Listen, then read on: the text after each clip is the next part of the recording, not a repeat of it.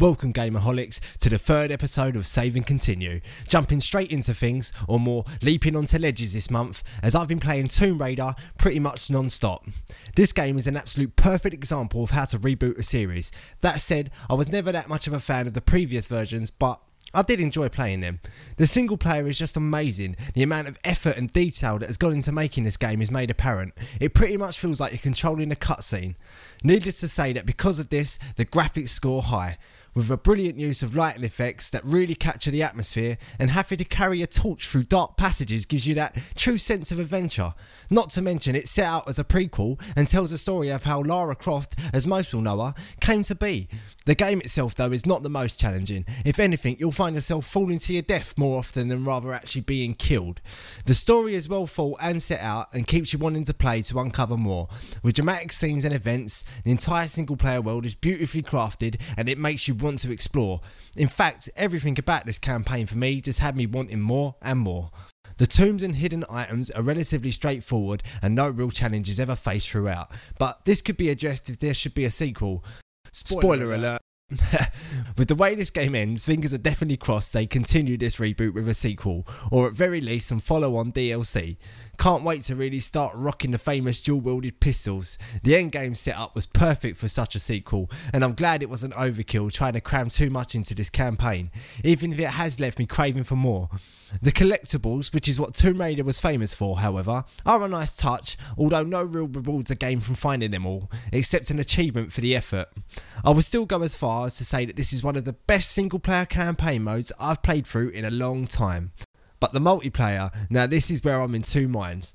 Although this is a brave move and an interesting concept to say the least, be it a break from what we've come to expect in a multiplayer, I would still prefer to have more content aimed towards a single player than any form of multiplayer for this game. That said, the online does feel very similar to that of Red Dead Redemption, which itself was fantastic. Perhaps this is due to a different development team, Eidos Montreal, working on the multiplayer. But personally, I think it's just because I enjoyed the single player so much that I just wanted more. It feels as if there just wasn't enough to it, and however bold a move it was to add multiplayer, the game simply doesn't need it. Yes, it works, yes, it's a nice touch, but I would have loved to have played some more campaign. The multiplayer itself is rather buggy and somewhat sketchy in places. Although recent updates have said to resolve this, it's failed to captivate me enough to even venture back on. If it's a break from the norm online you're searching for, this may be for you. However, I find myself reaching no further than straight for Assassin's Creed 3, which I'll talk about a little bit more later. The level design in Tomb Raider's multiplayer is rather solid, and so is the concept, but I honestly cannot help the feeling this game shines in single player and it just really deserves more. Either way, it's a brilliant reboot by Crystal Dynamics, and I've got my fingers crossed for some follow-up DLC for the single player.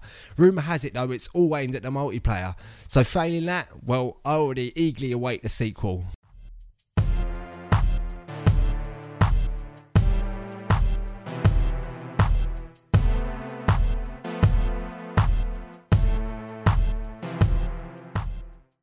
Assassin's Creed 3. Now most of you will have mixed opinions about this, but I've avoided the series like a plague. I was so taken by the first instalment with Altair that all the others just failed to compare. Well, that was up until Assassin's Creed 3. Granted, I haven't even played the single player yet. The main reason I purchased this game was just to have something to play online that was unique and a break from the usual. Without a doubt, it's exactly that. Having only played this a few times though, I feel it would be unfair of me to go into any real detail. So I'll just skim the surface of the multiplayer. Some real work has gone into creating such a virtual world online, and the entire idea itself is inspiring. In fact, it works so well that it stands alone with the unique game style. I have played a few modes, mainly teamwork based, such as Artifact Assault, in which teams must work together to steal the opposition's artifacts and then carry them back to their base, a game type that is very close to Capture the Flag. The main difference here is the map is divided up into two territories. Player roles change between defensive or attacking based on which zone they are in. While in the enemy zone, players become hunted and lose the ability to kill. They can only stun foes for a few seconds. However, defensive players are the hunters and are able to track down and murder any player trying to steal their artifacts. The other game type, and probably my most favourite, is Manhunt. In Manhunt, each team takes pursuing the other team, working together to kill their targets and keep each other from being stunned to earn points, while the defending team must work together to hide, stun the attackers and try to remain hidden for as long as possible. At the end of each round, the teams then switch and the hiders become the attackers and vice versa. There is something so simple yet so creative within Manhunt that each game almost plays out completely different. One thing I will say is that solid teamwork is a must if you're playing for the win. This is about all I can cover currently, but you can expect to reveal the hidden blade of review in coming episodes.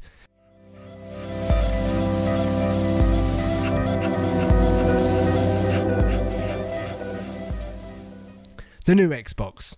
As we move ever closer towards the next E3, I cannot help but wonder what will Microsoft put down on the table. So many rumours and speculations surround the new console that I'm literally stuck in suspense waiting for some official statement.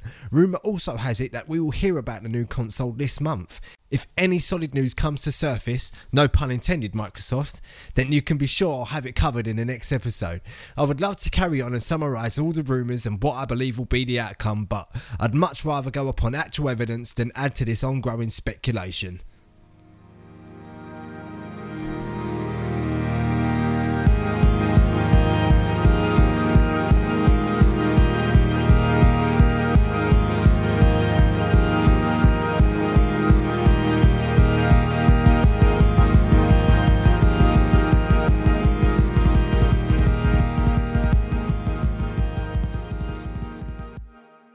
Okay, you know it's coming and I have to drop this light mass bomb now.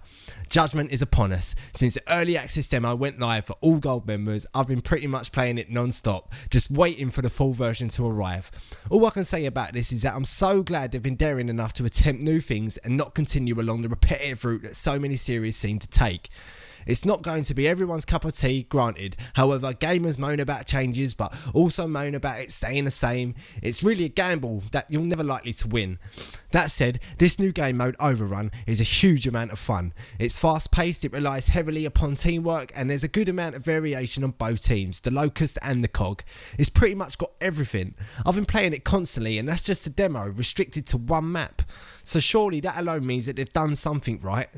Be sure to check out a few videos I'll be uploading to YouTube, as well as keeping an eye out for the live streams. I'll be definitely going in depth and dropping inside the e-hole with this title on the next episode. If you can't tell already, I'm a huge Gears of War fan. In fact, the first title was what had gotten me so heavily into Xbox Live. But unfortunately, that's all for now. And I really hope you enjoyed the show and would like to thank you all for taking the time out to listen in. Be sure to let me know what you think, drop me a mention on Twitter and check back next month for a new episode of Save and Continue. Gamers, game on.